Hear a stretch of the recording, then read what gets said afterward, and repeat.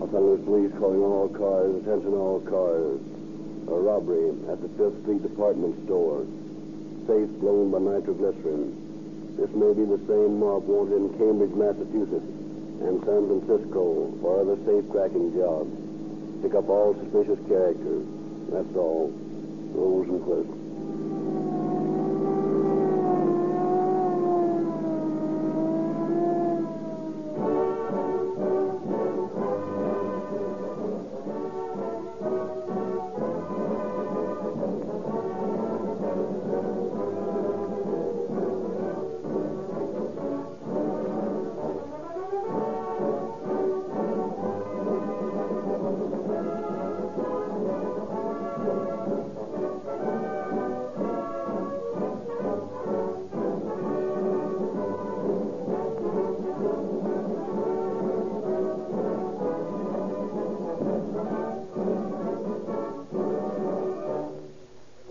Good evening, ladies and gentlemen. Rio Grande has set a new standard by which to judge gasoline value. No longer is it sufficient for you to demand a gasoline that delivers only better mileage, or merely quick starting, or just power. You should demand police car performance, which includes all these qualities and many more. Do you realize that a police car is required to give 7 times the dependable service that you demand from your own car? The average Los Angeles police car, for example, travels an average of 78,840 miles per year. What a test for gasoline. Cracked gasoline fulfills these rigid requirements. For in the great Southwest, it powers more police cars, fire engines, ambulances, and other equipment than all other brands combined. When you next buy gasoline, get police car performance for your car. And that means Rio Grande Cracked with tetraethyl.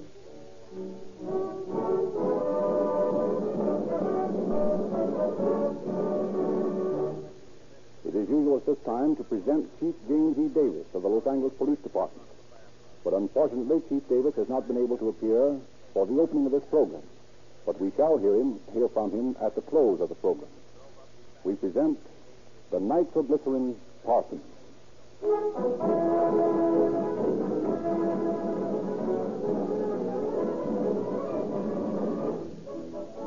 It is 1918, the year of the war. Across the nation spreads the hysteria of patriotism that sends farmer and mechanic, capitalist and worker, believer and unbeliever, swinging into hour of drab, tramping down the main streets of the nation to the measure of a stirring march.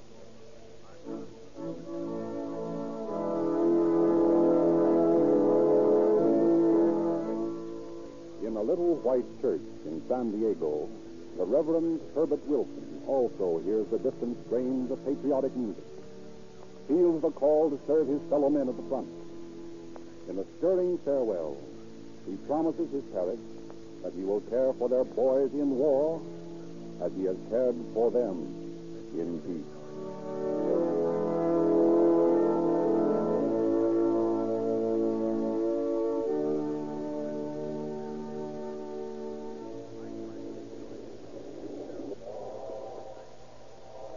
That night, accompanied by his brother Louis, the Reverend Wilson boards an eastbound limited.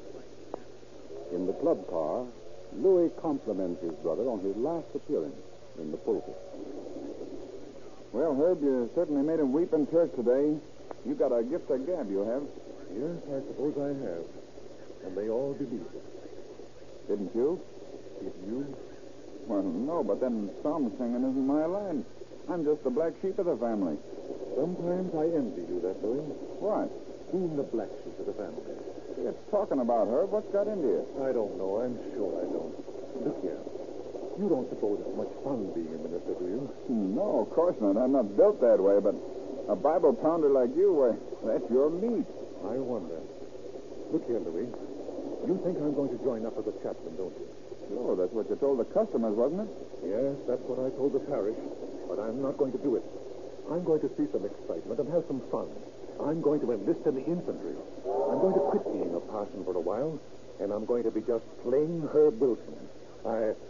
I'm sick of baptizing babies and praying over corpses, and I'm tired of shouting the word of God in the Holy Bible when I don't believe a word of it. Do you know what you're saying? What's got into you? I don't know, Louis. There is something wrong. I'm losing faith. I don't believe anymore. And, Louis, the strange thing is, it doesn't worry me a bit. You mean that? Yes, I'm sure I do. And you want excitement? Yes, Louis, yes. And you want to be a black sheep? Yes. How would you like to do all that and make some money at the same time? What do you mean? Never mind what I mean, only we're stopping off at Toledo to see a friend of mine.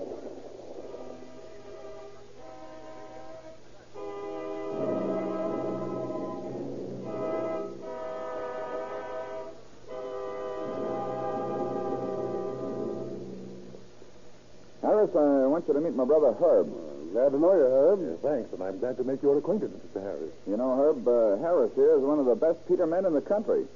Peterman? What's a Peterman? Oh, that's a hot one. Louis Wilson's brother doesn't know what a Peterman is. Well, you see, Harris, Herb's a preacher. Oh, a preacher. Yeah, but he's sick of it. He told me he wants some excitement, and I figured that he'd get more of it traveling with us than he would going to war. But, Louis, you haven't told me yet what a Peterman is. Well, Herb, a Peterman is a safecracker. A safecracker? Louis, you don't mean to tell me that Well, Herb, you can't really clean up making an honest living these days. Yes, I know, but a common burglar. My own brother. Oh, don't take it so hard, Herb. It's more fun and pays better than peddling the gospel. Well, I don't know what to say. I'm shocked. Shocked beyond words. Well, you don't need to say anything. Just listen to me. In a couple more years, I'll have $1 million. I'll be able to retire from this business and settle down. Would you ever make $1 million in the religion business? $1 million. $1 million.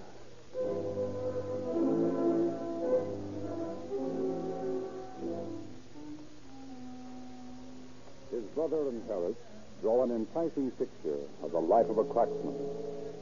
And eventually, Herb is convinced that a career of crime has manifold advantages. After much discussion, Herb is won over. Well, it sounds like good business to me. Well, it is. How about it, Herb? You want to join up with us? Yes, I think I do. But first, I want to go into this thing thoroughly. Now, you say that you crack these safes with soup. Or rather, nitroglycerin. Yeah, that's right. An explosive powerful enough to blow a safe must make some noise, doesn't it? Oh, sure. Well, that ought to be eliminated. Eliminated? How the devil could you take the bang out of nitroglycerin? I don't know, but you boys should if you work with it. Hey, what are you getting at? We use the stuff the way it comes. Well, then you aren't doing a thorough job. Oh, well, we ain't doing so bad. Maybe not. But I believe in knowing all about my tools before I use them. Now, take acetylene torches, for instance. What's the best type? No, I don't know anything about types. When I want to cut through a safe, I use a torch, that's all. Well, before I go into this business, I'm going to find out these things. Who's going to teach you? I don't know. But I'm going to find out.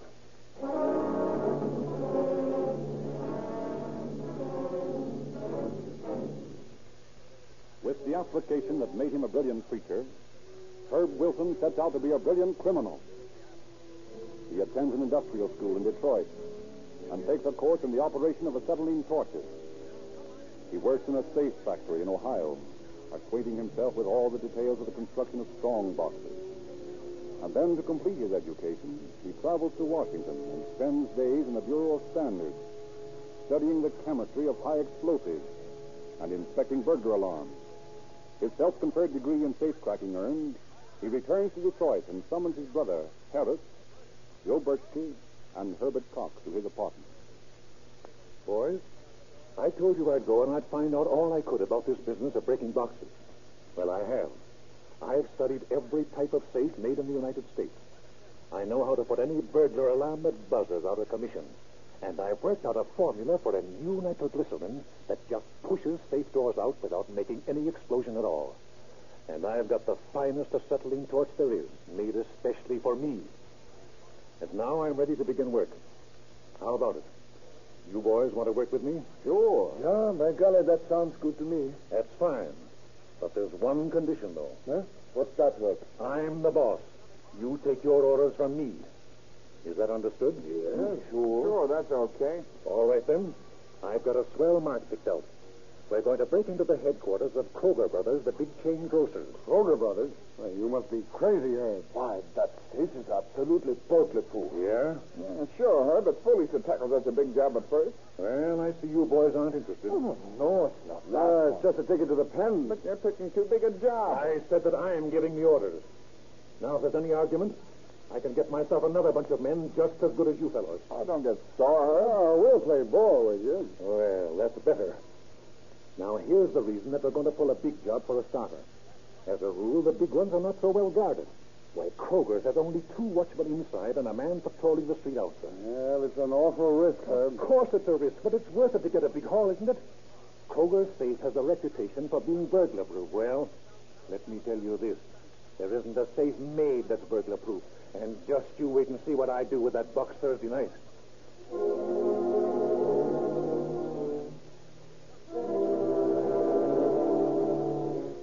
On Thursday night, a big Packard sedan creeps through the shadows of the alley behind Kroger's store. It stops beside a manhole, and several men get out of it. Here. Hoist this manhole cover. This is our entrance to the place. Okay, give me that flashlight. I'll go in first. Hey, Herb, you sure you want me to lug this screen along? Yes, sir. We're going to need that. Come on, let's get in the place.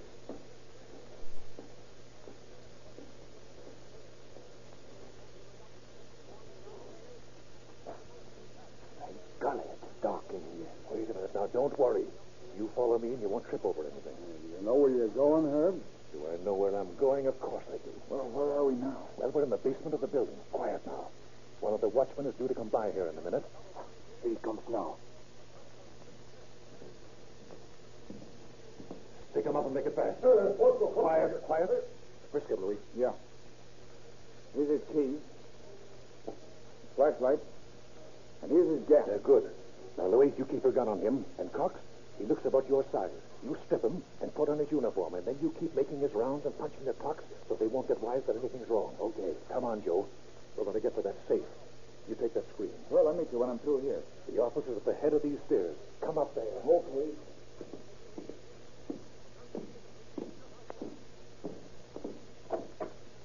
Well, here we are, Joe. My golly. How you going to walk on that box?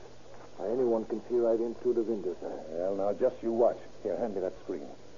First, we got to unroll it. That's good. There.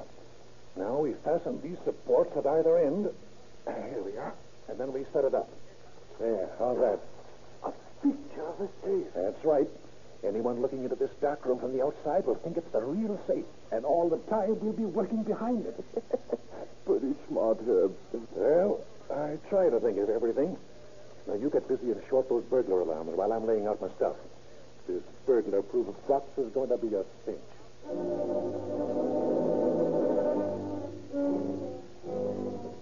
While Wilson works swiftly and surely upon the safe, Louis and Cox hold up and trust the other watchman. And then Cox, in the watchman's uniform, continues the rounds where the unfortunate guard had left off. All the time clocks punched, Cox joins his companions in the office. Wilson has filled the crack around the door of the safe with soft soap, making the safe perfectly airtight. Then in a hole in the soap at the top of the door, he carefully pours nitroglycerin from a syringe. A detonating cap is placed at the bottom of the soap's crack, and positive and negative wires are run from it across the room to a small flashlight battery. At last, all is in readiness. Okay, boys. Watch yourself. Here she goes. Hey, Herb, wait a minute. What's the matter? That watchman on the outside's coming his way. Hey, we can't let him see us. Quick, Cox, you've got that uniform on. Do something. Get out there. Let him see you. He's coming closer to the window.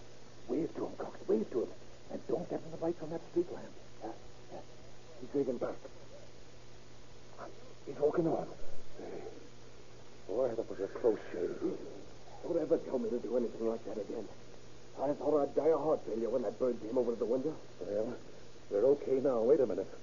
I need a shot of this nitroglycerin. Hey, you're not taking a drink of that stuff, are you? You bet I am. It's a great stimulant, and I need it. There, that's good. Well, that watchman won't be around this way for a half an hour. And we'll be out of here by that time. Now, hang on, boys. She's going this time. All set? Sure. Go ahead. Okay. Cheers. Swinging on the hinge. And hardly made a sound. Herb, I gotta take my hat off to you. Come on. Let's see what's in it. Wait till I get that inside door open. Well, there you are, boys. Gee, must be $100,000 in there. Not bad.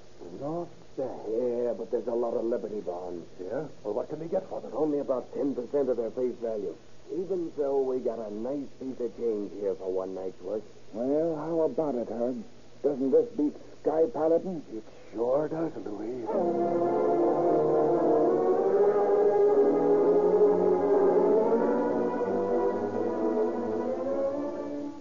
His technique a proved success after the Kroger job. Wilson goes on an orgy of safe cracking, culminating a week later when he and the mob break open 9 safes in one Detroit office building on the same night. The police are frantic, and while they fume, Wilson and his pals laugh in their apartment hideaway.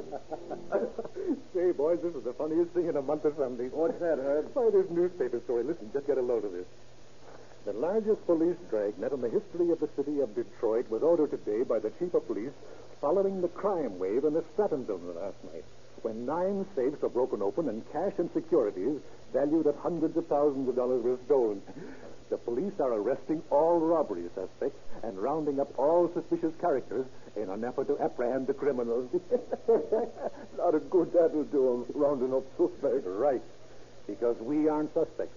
I wouldn't have anyone working with me that has a police record. You sure take more care than any Peter man I ever saw. You're right, I do, and it pays, doesn't it? Why, the way we work without leaving the slightest clue, not even a fingerprint say. We'll be on Easy Street and out of the business before anyone knows we're in it. Yeah, but we can't be retiring this minute, and we're always taking a chance, you know. Yeah, that's right. But, boys, I've got a job planned that'll get us out of this business forever. Yeah? Yeah, what is it, Herb? Well, there's a fortune in the safe of the Maccabees' national headquarters in this town. The Maccabee? Oh, you're crazy, Herb. Nobody can break that vault. Yeah, that's what you think. Why, there isn't a Peterman in the country that would even try it. You're wrong there, Cox. Here's one. An awful chance. Not so awful as you think.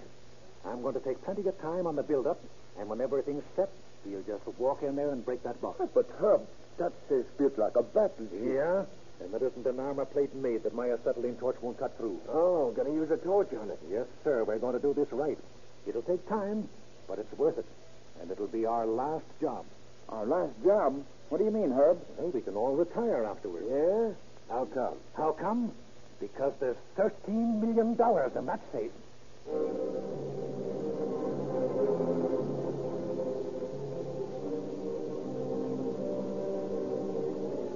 Long weeks of preparation are spent on the Maccabee job.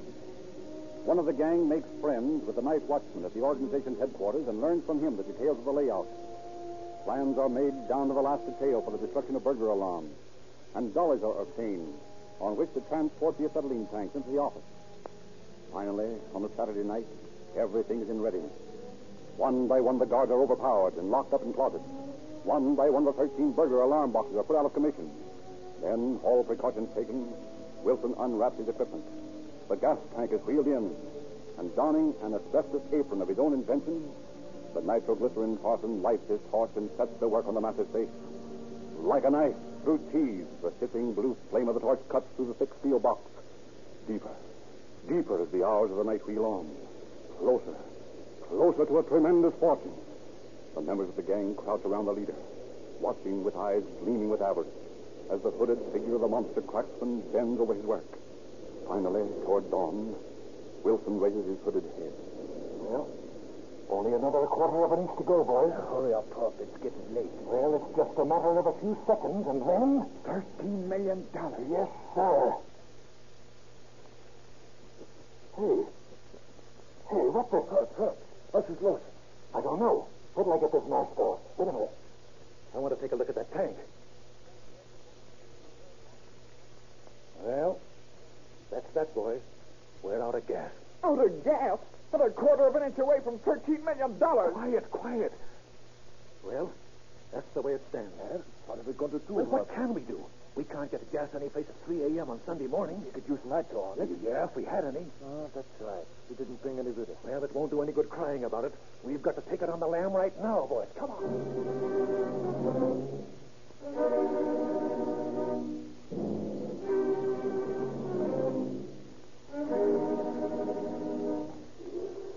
In the whole of Wilson's career of crime, during which he stole more than $15 million from scores of safes and mail bags, this is the only failure. Disgusted, he goes to New York, and through a friend who is an intimate of social register rights, he steals a fortune in jewels from the Fifth Avenue home of Mrs. Charlotte Palmer. In Cambridge, Massachusetts, he blows the safe of Harvard University after having obtained the layout by posing as a student. Starting west once more, he meets a group of foreigners who are interested in buying some of his nitroglycerin. After tests which convince them that it's the most powerful explosive obtainable, they purchase 30 quarts, explaining that they wanted to blow up some rival vineyards. Wilson never knows until after his arrest that this nitroglycerin of his own manufacture was the explosive used in the Wall Street bombing in 1920 that cost the lives of 39 men and women.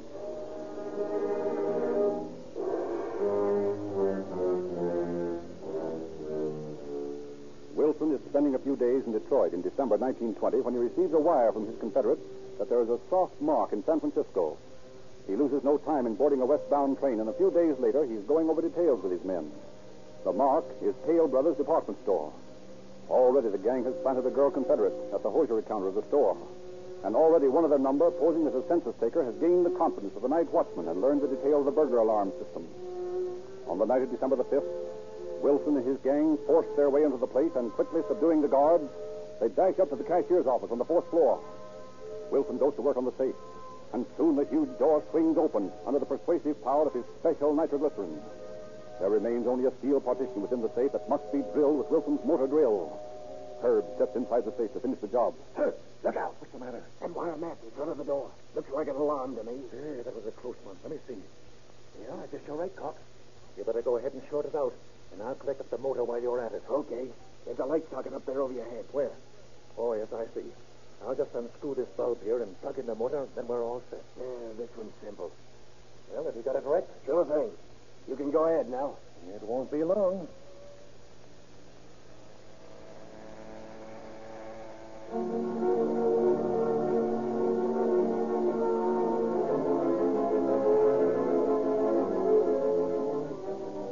And it wasn't long. The loot from the Hale Brothers department store in San Francisco amounted to $100,000. Gleefully, the mob leaves San Francisco by different trains, and a few days later join their chief in Los Angeles, where the loot is divided. Wilson and the gang settle down in Los Angeles, and Wilson buys several apartment houses and homes. His legitimate income from his investments is nearly $4,000 a month, and in safe deposit boxes from coast to coast, he has nearly $1 million in cash. But the lure of excitement is always with him. He cannot retire from his career of safe cracking. So it is that when seated in a dentist's chair one day and seeing a safe directly across the street in the 5th Street department store, he cannot overlook the possibility of cracking.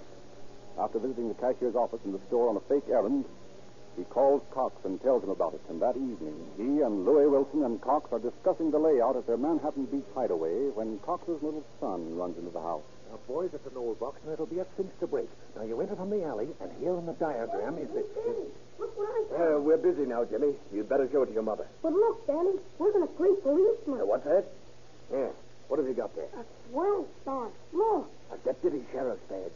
Where did you get it? I found it on the beach. On the beach, eh? Well, you better go on out and play, son. Let me have the badge, Danny. Not now, Jimmy. I'll give it to you later. I want to look at it. Oh, hey. Here, Jimmy, here's a dime. Go on out and get yourself some ice cream. Oh, okay, Dad.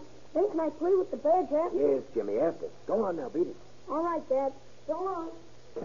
You suppose this has been planted on us, Herb? No, I don't think so. It looks okay to me. If you ask me, it's a swell break. We can use it on this next job.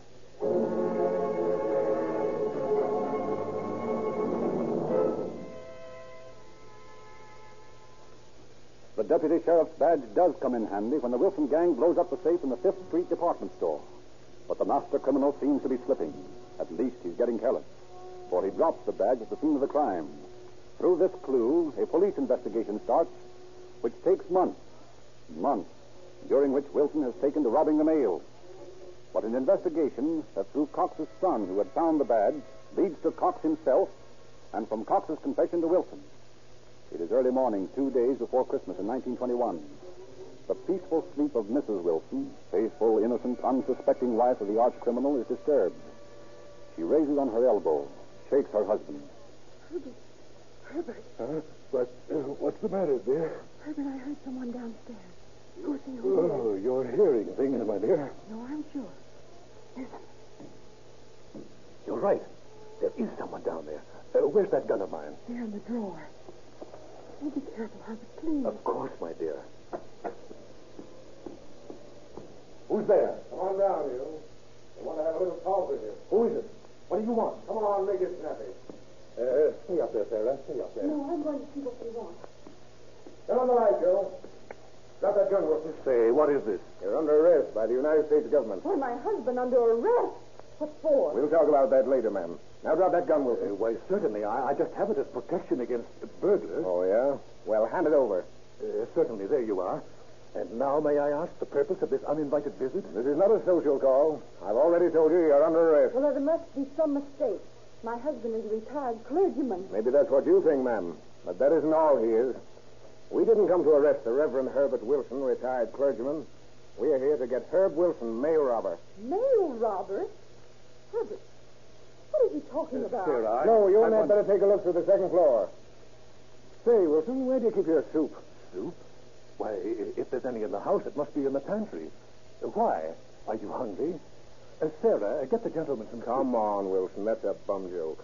That soup of yours killed 39 people in that Wall Street bombing last year. soup. Now, I assure you, there's some mistake. No mistakes on our part, Wilson. You're the one that made the mistakes. Mistake number one was when you left your fingerprint on that light bulb in the Hale Brothers department store holdup last December. Mistake number two was when you dropped that deputy sheriff's badge while you were holding up the 5th Street department store. And mistake number three was working with a pal like Cox, who just squealed on you. So he squealed, that dirty son of a... Oh, I can't believe it. In all these years, I never knew. I believed all that you told me about the investment. In all these years, I've been living with a thief. I didn't want you to know, Sarah. I was going to go straight. Honestly, I was. I just wanted to provide for you, dear. Thief. My husband. Nothing but a common thief. Not a common thief, ma'am. A mighty clever one. He's the best in the business. Or rather, he was the best in the business.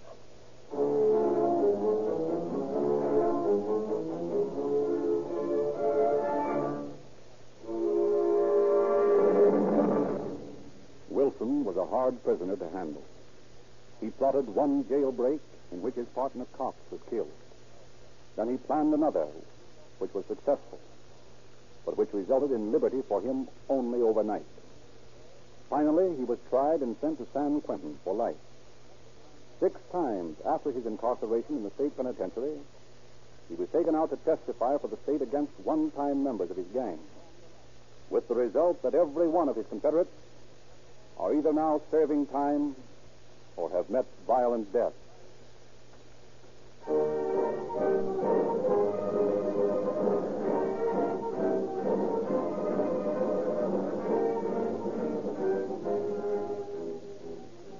Dangerous days are ahead. Dangerous days for your car. Steep mountain grades. The temperature gauge creeps up and up. Look out.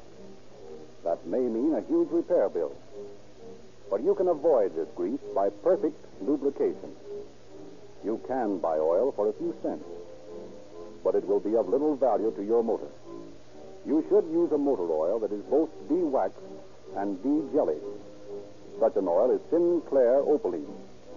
Why gamble with ordinary bulk oils when you can buy Sinclair Opaline for only 25 cents a quart, sold only in extra measure tamper-proof cans sealed at the refinery? You'll find it low-cost insurance of your motor safety. The new radio log for August is now available, containing a complete list of forthcoming cases to be broadcast on Calling All Cars and another Rio Grande radio program. Drive into your neighborhood Rio Grande service station tomorrow and ask for the August radio log. It's free.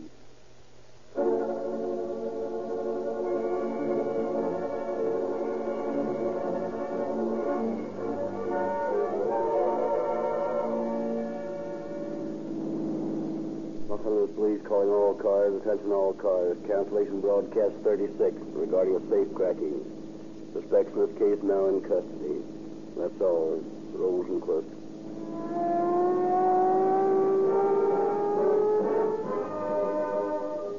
Ladies and gentlemen, we regret very much that Chief Davis was unable to appear tonight on this program. But he will be with us next week at this time. Calling All Cars is based on confidential police files and is written and produced by William N. Robeson.